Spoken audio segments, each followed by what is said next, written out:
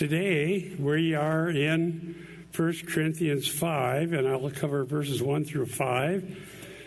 I spent a lot of time because this is considered a difficult passage. Some of the terminologies lends itself to different ways of seeing it, but I think we can get the basic idea, understand what God said, and make applications, and that's the point of our sermons.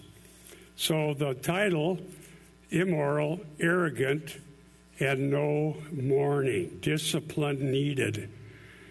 There's the title of a seeker-sensitive sermon, if I ever saw one. I say that a little tongue-in-cheek because when you go verse by verse through the Bible, you run into passages that are typically skipped. So here we go to verse 1, and I'm using the ESV because it seemed to follow the Greek as well as any. In some cases, it had wording that I thought was what I needed to bring out. 1 Corinthians 5:1, ESV, and now as we're going to this new chapter, Paul says this: it is actually reported that there is sexual immorality among you, and of a kind that is not tolerated even among pagans, for a man has his father's wife. Let's pray. Thank you, Lord, for helping us understand and learn and avoid things that would bring dishonor to you. And may we have strength and wisdom to live in a way that would bring praise and honor to your name and avoid the sort of things that you warn us about. And we thank you for the opportunity to gather together and look at your word and believe it and apply it. In Jesus' name, amen. So this situation, this doesn't come under every fact will be determined by 2 or 3 witnesses, because as we see that the church in Corinth had a lot of problems, and in this case, the fact's not disputed because they're puffed up. The group is puffed up, meaning arrogant. Look at what we get by with. And so Paul, knowing this is the fact, writes a very strong rebuke to the situation in the church and calls for a particular sort of judgment, which will give us an opportunity to learn some things about what it means for there to be church discipline and what it means to be turned over to Satan. So here, there is sexual immorality among you. Now, the word is a general word. I have it on my slide there, porneia, and it's a term for sexual sin as defined in the Bible. We realize that various pagan cultures will tolerate certain things or change the definition of sin, but this is so bad that even most pagans wouldn't go for it. And what's happening here is a man is involved with his father's wife, in this case, probably a stepmother. That's the general consensus among the scholars. And we'll look at a passage. You see that it's listed there, Leviticus 18:8. Let me cite that. Leviticus 18:8. You must not expose the nakedness of your father's wife as your father's nakedness. And in the Septuagint, the Greek translation of the Old Testament, you have gune pater su, woman of your father. And literally it says here, woman of the father. So that's probably a reference to that passage. And as we see in the next verse, we're going to see the fact that they didn't think this was a big problem, and I'll explore some of the possible reasons why they wouldn't see it as a problem. It probably had to do with being a respecter of persons. Actually is a translation of a word that is in the Greek, and used somewhat like we use it. Actually, we use that word in English to say, you wouldn't expect this. This isn't how it should be. Actually, look what's happening. How could this be? How could this be named among churches? And so Paul is disgusted with this, and he's going to deal with it as the apostle who had spent 18 months in Corinth. It's not that they hadn't received good teaching, but they were prone to going astray. Now, I'm going to cite some scholars here. I really worked long and hard on this sermon to make sure I understood the text and understood the issues. One of the best commentaries I've ever read on 1 Corinthians is by Dr. Gordon Fee, and he helped me years ago when I first received his commentary when it was written in the late 80s, and now there's an updated version. He says this: what cannot be known is what had happened to the father, whether there had been divorce or death. In either case, what is forbidden by all ancients, both Jewish and pagan, is the cohabiting of father and son with the same woman. Dr. Gardner says this: from Paul's perspective, however, from that of the converted Jews in the church, sexual immorality, porneia, had a broader meaning, working within the framework for sexual relationships provided by Scripture. Immorality referred to any sexual behavior outside of heterosexual marriage as indicated by creation itself, by the Mosaic Law. That's a long way of saying marriage is between a man and a woman, and as ordained by God. So I'm going to make some comments about this. So this is a stepmother and an ongoing, unrepentant situation. Thus, Paul addresses it with a strong rebuke. This is likely well known, so that the facts are not in dispute, as the next verse will show. I have another statement I want to read in my notes here that I wrote. Pagans here is a translation of ethnos, which are those to whom the gospel is to be preached. We were talking about that in Sunday school. When the church tolerates what even the pagans typically do not, then the gospel witness is compromised. And this has sadly become so much the case in our own country that it's no wonder that when people hear the word church, just about anything and everything may come to mind. And that's a problem, and I'll cite some things about that later. Before we discuss what is valid in the church, we need to define the church. Eric was talking about that in Sunday school. The church are those who are called out of the world, converted through Jesus Christ as Lord and Savior, and redeemed, forgiven of sins, new creations in Christ, and are under the authority of Scripture.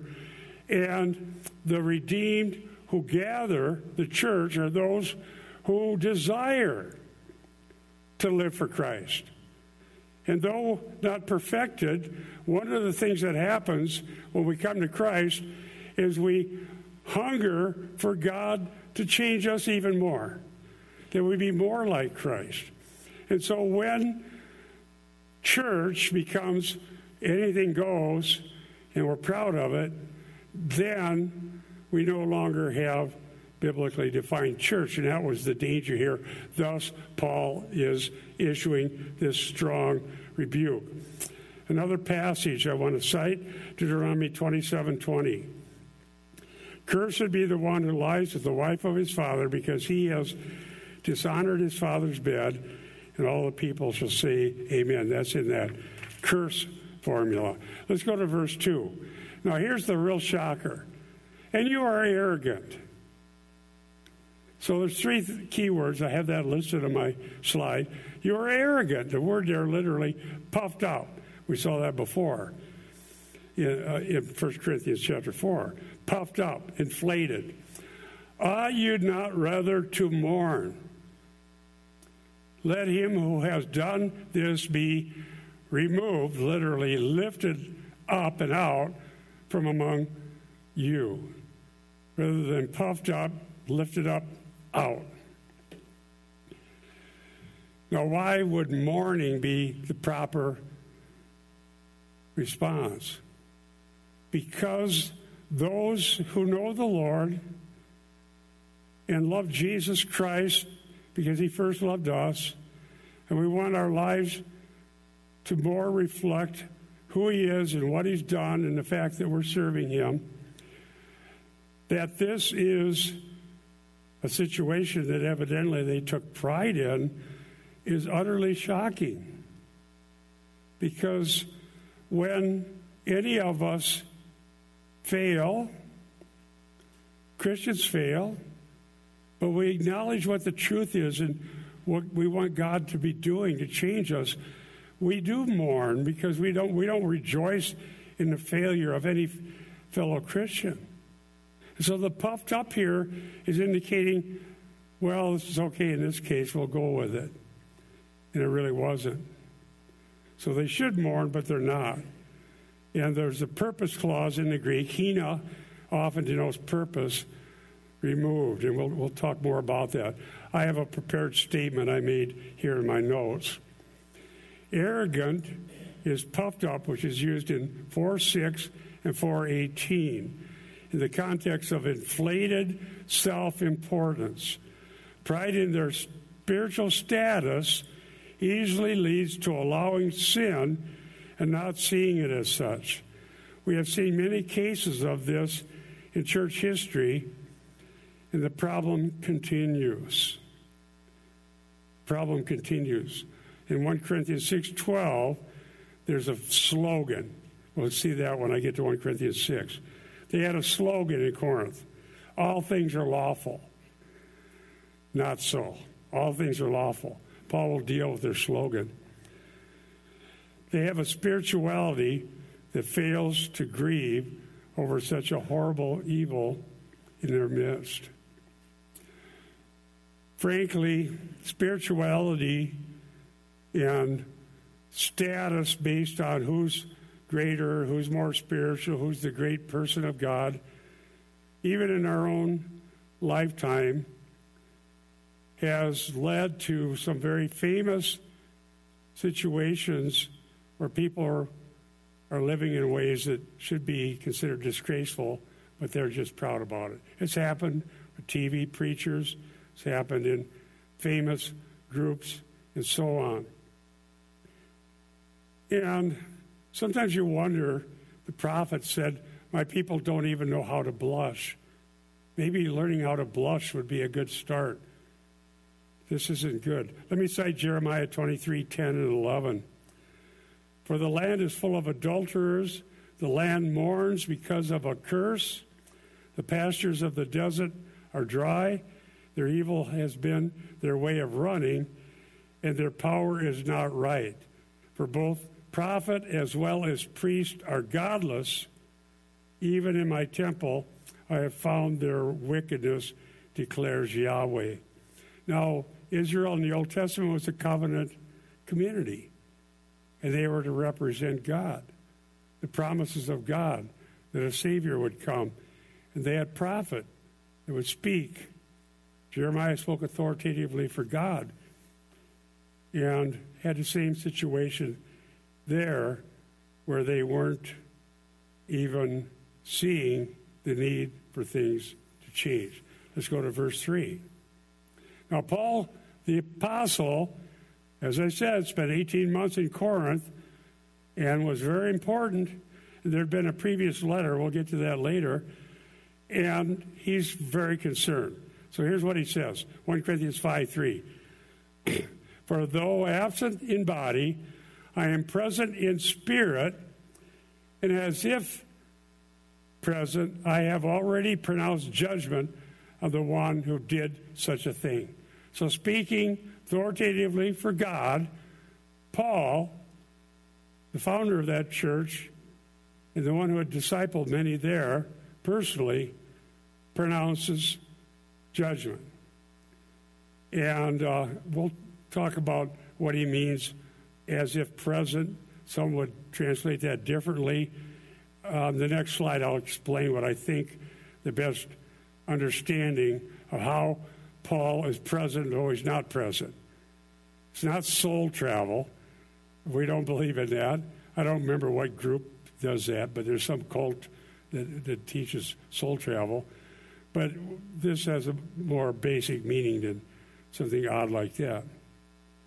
So I pointed out in my notes here, this apostle, Paul, speaks authoritatively for God. The church had failed to act, but they must act. And I think, as I've read probably more sources than I normally would for a sermon, one thing that comes up as this is analyzed in the bigger context of 1 Corinthians and the issues in Corinth, social standing was probably why they're puffed up. In other words, someone important with money or clout or status is claiming rights to live a certain way that they probably wouldn't tolerate from just an ordinary person. Now, we can understand the pagans being like that. Don't we see that all the time? Whole set of different rules for the people who are important, the people that have power, the people that are considered too important or too big to be questioned. But could that be allowed in the church? That if you're important, then the rules are different for you? People with clout get by with behavior that others would not. And by the way, that's not something someone should ever want.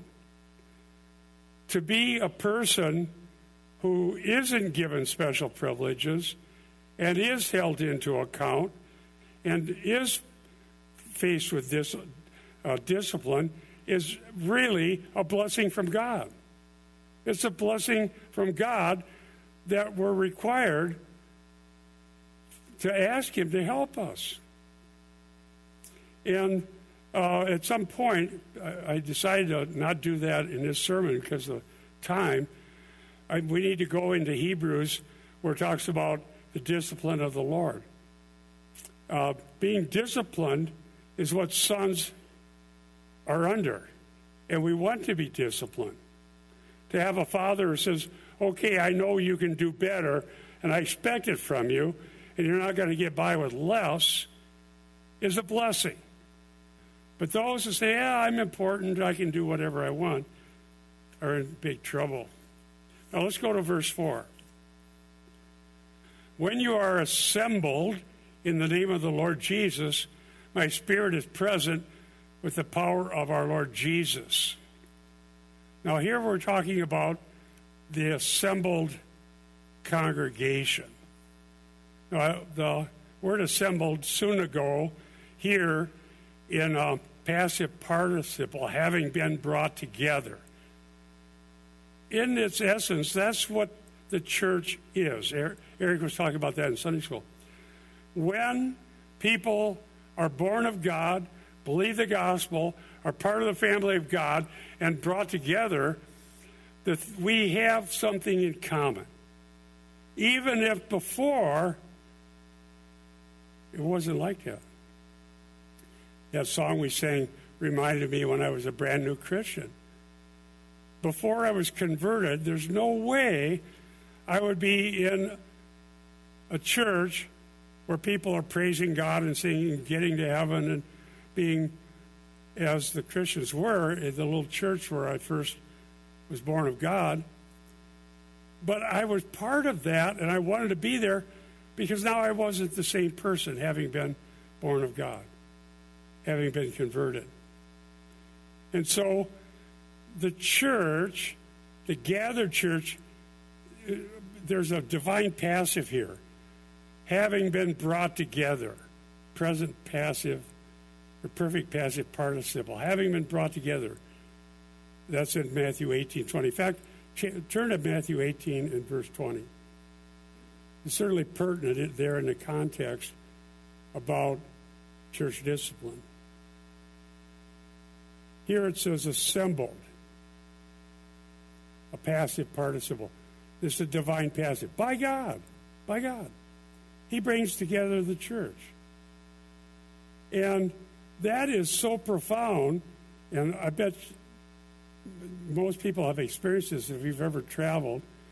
But I noticed that if I'm clear somewhere else, which I haven't been much lately, traveling, preaching somewhere, I was in Barbados preaching, Cincinnati, wherever you might go and whatever sort of church you might be in, the people who know God and love the truth, you have a kinship with immediately, even though the customs may be totally different. And that is the work of God, because we have the reality of being part of the family of God. So they're assembled as a gathered church. Now, Matthew 18:20, for where two or three have gathered together in my name, I am there in their midst. So Jesus, who ascended to heaven and sits at the right hand of God, is said to be present in the midst of even two or three gathered in his name. And again, there's a passive participle. So God is the one who brings Christians together, the assembled congregation. So I'll make a statement that I hope explains well what it means that Paul is there with them, even though he really wasn't. This is from my notes that I wrote.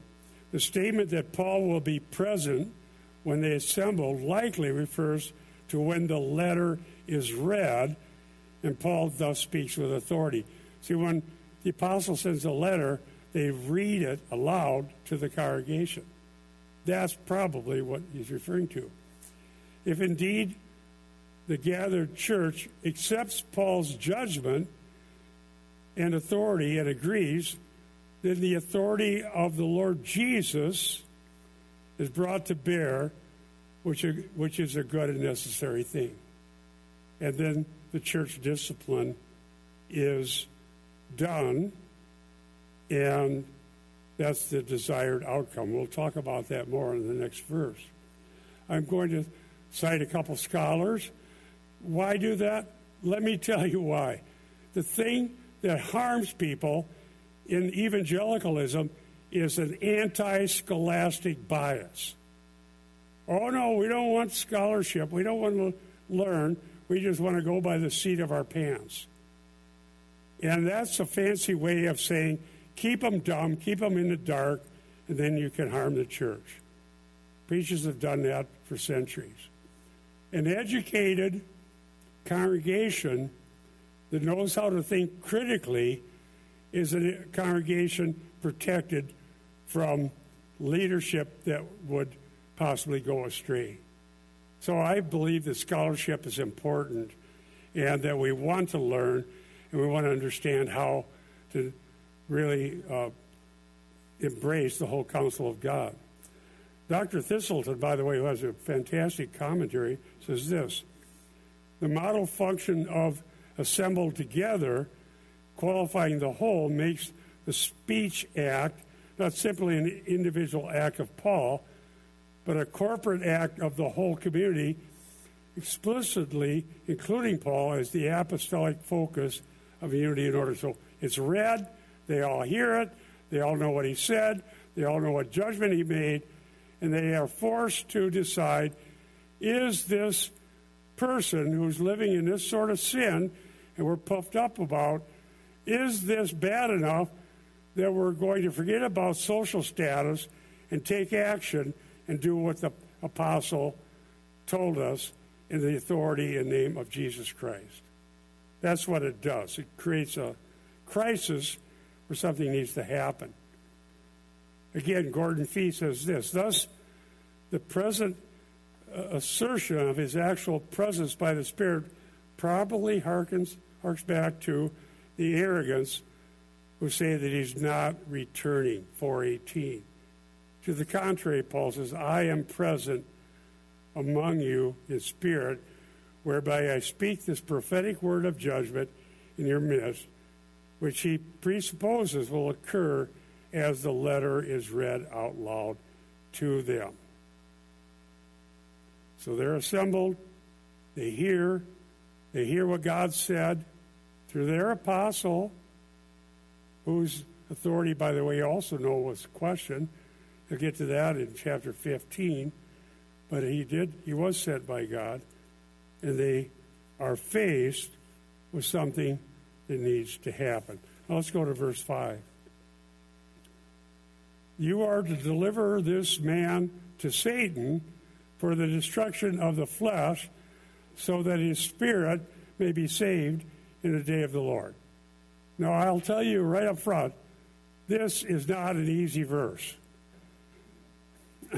When I was looking at what all's been said about this in church history, the various phrases, what does it mean, how could it be, how do you deliver somebody to Satan? And the word for destruction can mean death, but I don't think it means physical death, because the purpose is that there be salvation. It's not teaching purgatory, I'll tell you right now. So, spent an awful lot of time on this, and I believe that we can understand the point. And where this ends up really cements for me what I've been saying for a long time, is the idea of two domains. There's a domain of Christ in the gospel, being under him, and the domain of darkness in which the whole world lies in the power of the evil one. Okay? So, to be under the evil one is just to be an ordinary person walking through life. Nothing changes. Everyone, the whole world lies in the power of darkness. To be under the domain of Christ is to be converted. And we've talked about that a lot, especially in 1 Corinthians. Excuse me. Especially in Colossians 1, 12, 13, and 14. So I'll talk a little more about that, and I have an application point about it. So the point here is this. Those who would rebel against what God said, live in a way God said you cannot live, and want the imprimatur of the church on that, are those who, in fact, objectively are living in the domain of Satan. So the expulsion, the lifting, and delivered over means we recognize you are living in the domain of Satan, and here's what it looks like. And the hope is that this will be a saving action that will bring the person back. The destruction of the flesh, if we were to say, well, that means so that he would be killed and die, then that would not follow that his spirit may be saved. There's no salvation after death when you're living in sin. So this is something that would have to happen while he's still alive. And then it's talking about the later final judgment in the day of the Lord. So let me lay this out, and I'll do the best I can by God's grace to explain this. Flesh and spirit here are not anatomical, but spheres of existence. Those who live according to the flesh are dead in sin. That is an entire arena. Right now, think about this. Those who are converted, who trust Christ, who come to Jesus Christ as Lord and Savior, are delivered from the domain of darkness and put into the light of Christ, and they live for him. Those who are in that condition, anyone who knows Jesus as Savior, is in the world but not of the world. And wherever we may go in the world, there'll be others we may run into, or others who may be converted, and we'll be in that sphere of light, the Lordship of Christ, forgiveness of sins, and knowing him, even though we're in the same wicked world everybody else is in. Here's a statement, a little fuller one that I made in my notes here. Destruction of the flesh does not mean death, because the point of this discipline is to bring about repentance. Destruction is contrasted with may be saved. Two possible outcomes: destruction, in order that may be saved. And so being turned over to Satan would be the purpose of being saved. I'm going to show you in our applications two cases that illustrate that. At the Last Supper, there's an issue with Satan with two different people, Judas and Peter. We're going to look at that in a bit. And the outcomes were different. I hope this makes sense. We'll keep working on it here. I didn't choose the verse chose me. It was time to come to this and deal with it. Satan's influence in bringing a good outcome is seen in Paul's thorn in the flesh, as mentioned. Now, go ahead and turn to this. 2 Corinthians 12, 7 through 9.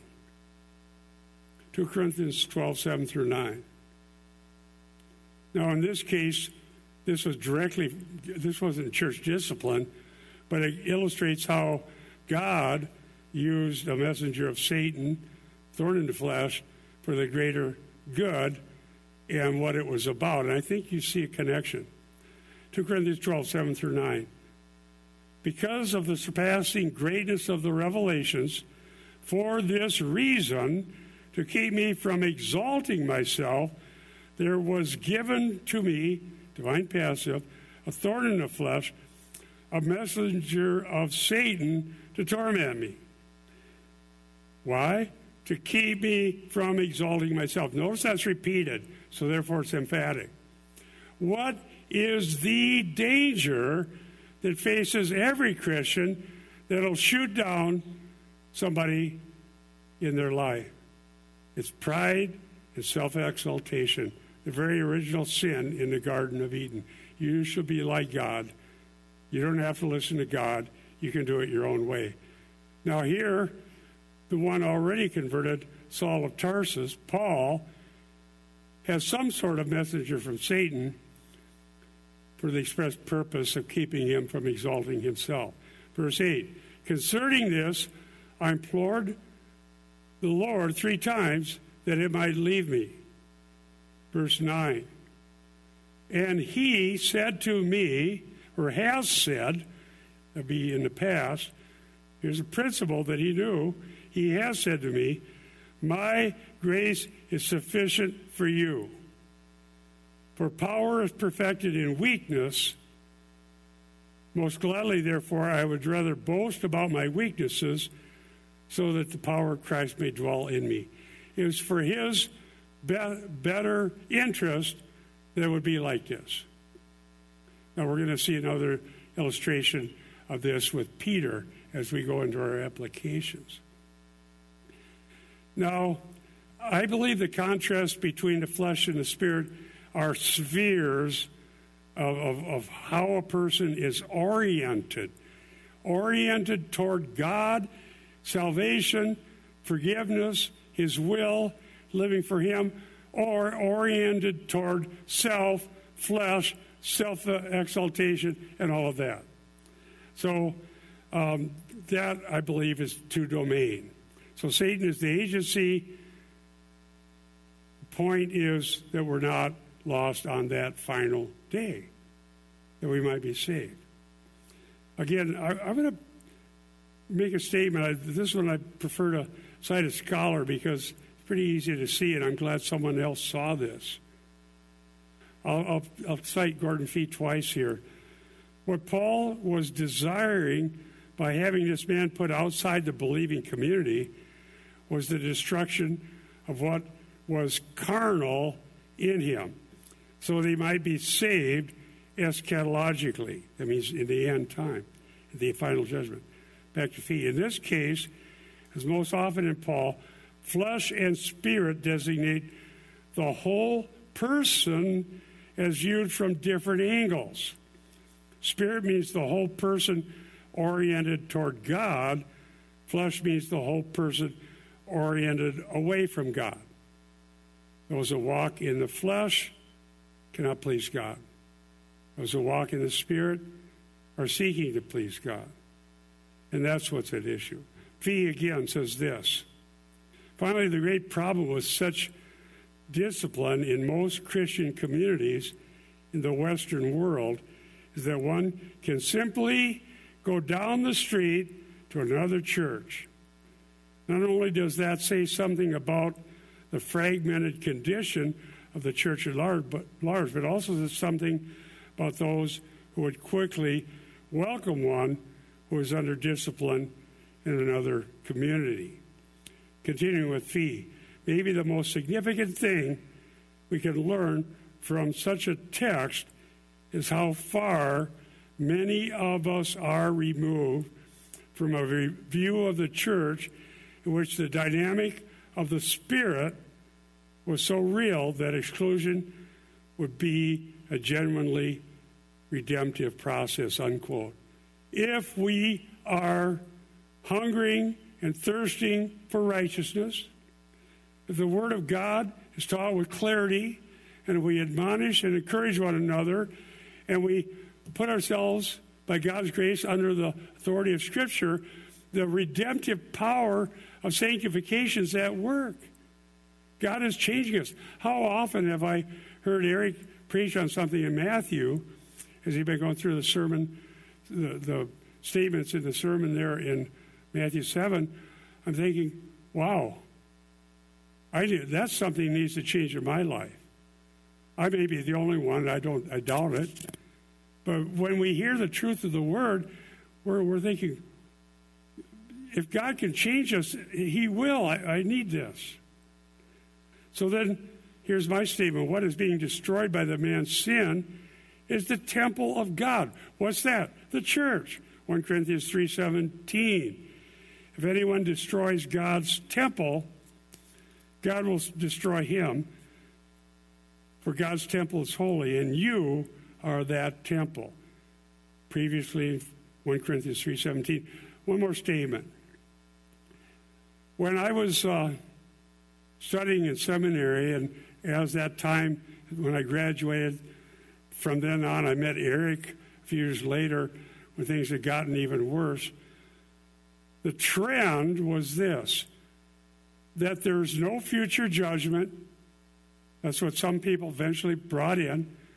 Everything's evolving toward heaven on earth without judgment.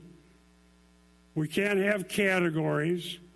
There's no hell. Everything is going to get better and better in the whole world. And that was this emergent, now they call it convergent spirituality. Ended up writing a book about that. But if that's the case, and if church is about, we're all on this journey with all the world religions and we're heading toward a better future with no judgment, and the good Lord is going to just make it all work out, then we have no clue what Paul's talking about.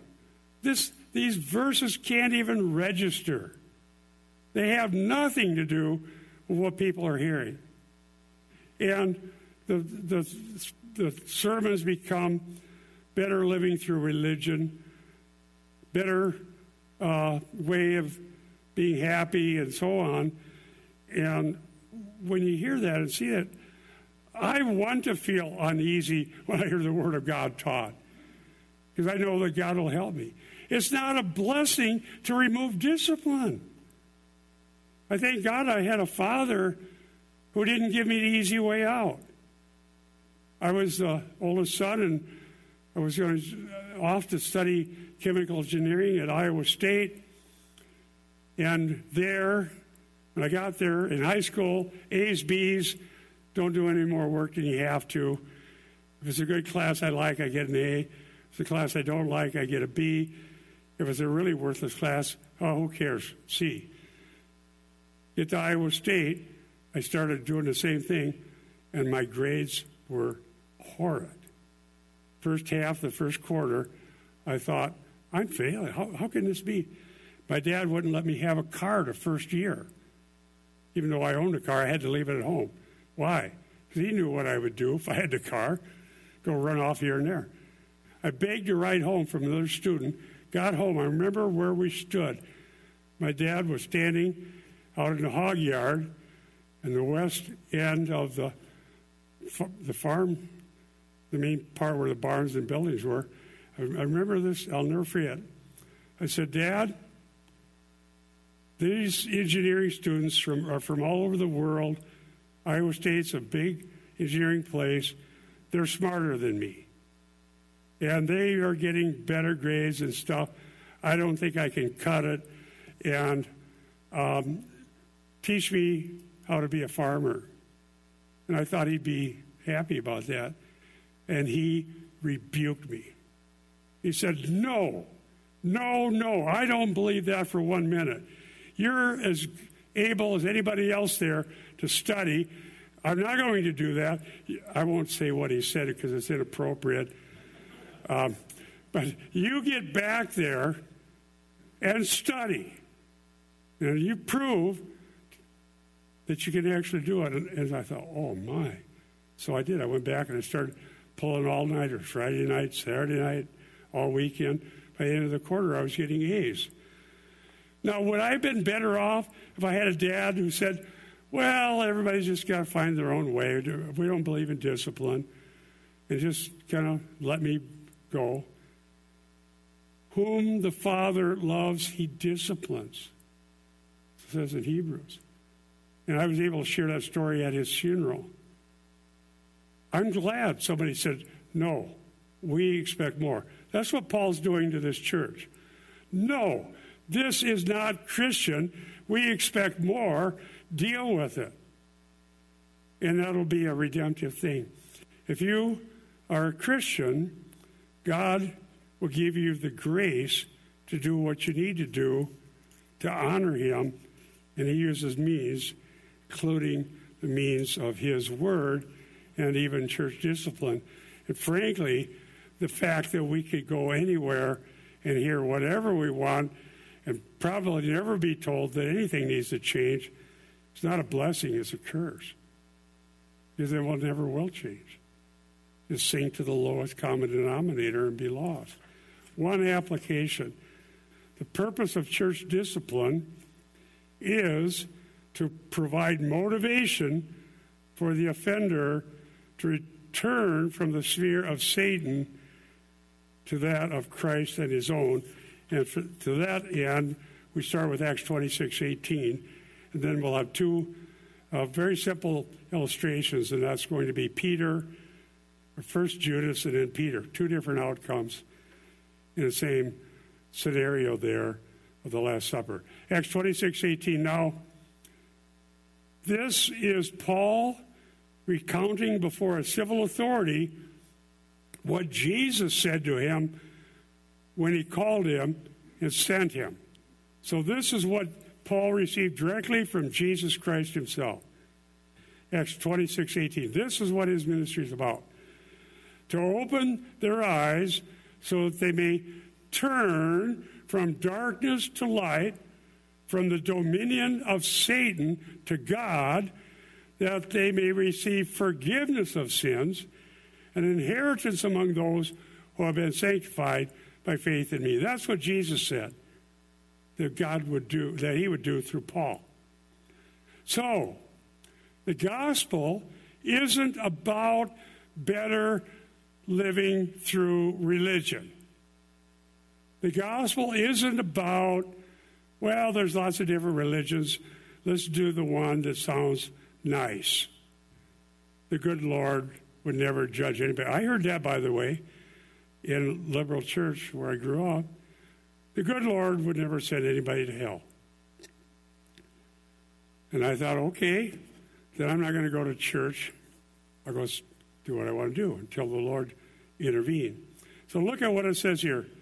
If you are living for yourself, not serving God, do not know God, you're not sure what's true, Jesus Christ is who he claims to be.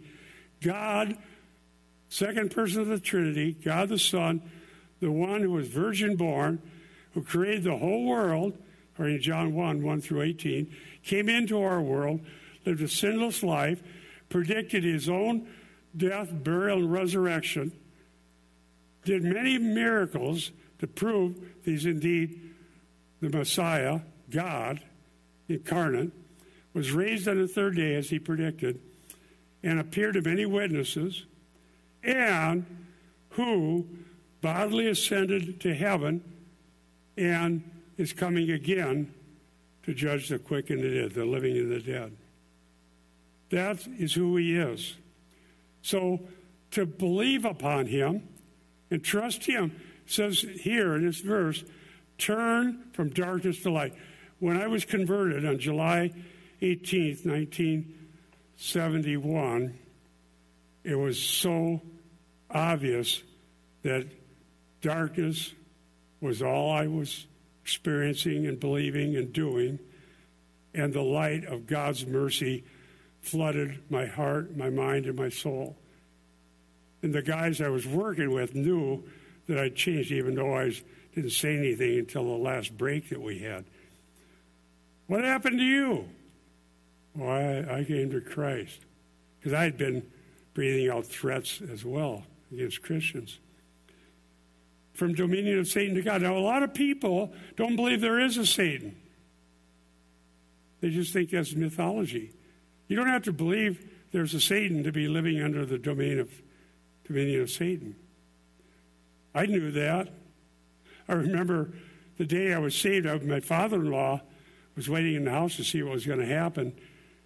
We weren't married at the time. He became my father-in-law. He had already come to Christ. So he said, what happened? I said, I accepted Christ. Turned out he accepted me, but that's how I said it. And my father-in-law, who became my father-in-law, said, Satan will launch a counterattack. And you know what I said? Well, I just came to believe in Christ. No, I have to believe there's a Satan? I didn't believe anything. And he said, well, you'll find out soon enough. Well, the fact is, cling to Christ so you don't end up in a bad situation. Notice this, forgiveness of sins. The word for forgiveness, aphiemi, or aphesis, means release. We were in bondage to sin. He released us if we trust him. We're not sinless, but we're released, and we can walk in the Spirit, and we can live in that realm and not in the dominion of Satan. Inheritance. Kleros or kleromia is a lot that's there for people as an inheritance. Those who trust Christ have a lot, an inheritance that is shared by those who know him. It's eternal inheritance. It will be part forever the family of God. That's the point of this passage, that he may be saved on that day and have an inheritance. So church discipline would be back under Satan. All right, you want to live in darkness and bondage? That's what you're going to get. Hope for outcome. Wake-up call. I need Christ. I'm repenting, turning from this, and I'm going to come back and submit and love Christ by his grace. It's not being too harsh. This is a wicked sin that was going on here. Needed to change. Ephesians 1:13 says, in him you also, when you heard the word of truth, the gospel of your salvation, and believed in him, were sealed with the promised Holy Spirit. Verse 14 was the guarantee of our inheritance until we acquire possession of it to the praise of his glory. That's the outcome. But if their outcome doesn't happen because the person refuses to change,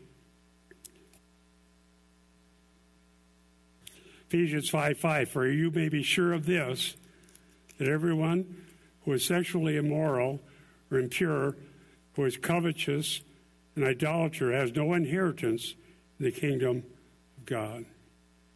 Today, turn to the Lord Jesus Christ, trust him, believe in him for forgiveness of sins and an eternal inheritance in the Lord, who he's promised to all who believe in him. And it doesn't matter who you were, whether you had status, whether you had money, whether you were a horrible, wicked sinner, or just kind of an ordinary person. Once we are converted, we have entirely different status, sons and daughters of the King, and the hope of eternal life. Now, these last two, I don't have any subpoints, but I need to get to this. This helps more people understand apostasy versus church discipline and redemption. There's a mention of Satan, Luke 22, where we have the Lord's Supper, and some other things that happen that Jesus interacts with his disciples. Look at Luke 22, 3 through 5. It's on the slide here. And Satan entered into Judas, who was called Iscariot, belonging to the number of the 12, and he went away and discussed with the chief priests and officers how he might betray him, that is Jesus, to them. And they were glad and agreed to give him money. Judas, Satan entered, ran away, and he betrayed Christ, took the money, and that was his doom. It was wicked. That was one outcome. Judas never came back. He never asked for forgiveness. Let's go one more here. What about Peter? Look at this one. This one blows me away. This is what we want to remember. All of us will look at ourselves and say, I've failed so many times as a Christian. May God do something in my life. I want him to change me, keep me. Luke 22, 31, 32. Simon, Simon. Same chapter. Simon, Simon. Behold, Satan has demanded permission to sift you like wheat. Now, I suppose he's thinking, well, you didn't give it to him, did you? Well, we know that he did. So, yes, has permission. But I have prayed for you, Jesus said, that your faith may not fail. And you, once you have turned again, strengthen your brothers. Judas ran out and betrayed Jesus for money and died. Peter, now if you read on from this, he'll say, no, that won't happen. So he was still thinking he could handle it. No, even if everybody else fails, I won't. I'll be right there. Well, he betrayed him before a little servant girl who really posed no big threat to Peter. And then he saw what had happened, but he was turned again. He did come back. If you know Jesus Christ as your Lord and Savior, whatever God allows by way of difficulties and just things that we need, he will use that to perfect you, to confirm the truth, to give you the power to be different. And I promise you, we need one another. And we need the Lord to keep us as we assemble so we hear the Word of God and pray for one another and reach out to one another, because it's guaranteed the world hates us if we teach the truth. So there are two outcomes, and thank you for allowing me to preach in this manner. It's a difficult section, but it's there for our good. Let's pray. Thank you, Lord, for your goodness and kindness, for your mercy, and that you have delivered all of us from any difficulties and failures. And may your discipline have its desired work, that we might cling to you, not be exalted, and trust in you. And Lord, even if one or two today believed on you for the first time, may they know that they're forgiven and have a desire to be part of the family of God. Thank you, Lord, for giving us your word and for the fellowship we have with you and one another. We thank you in Jesus' name. Amen.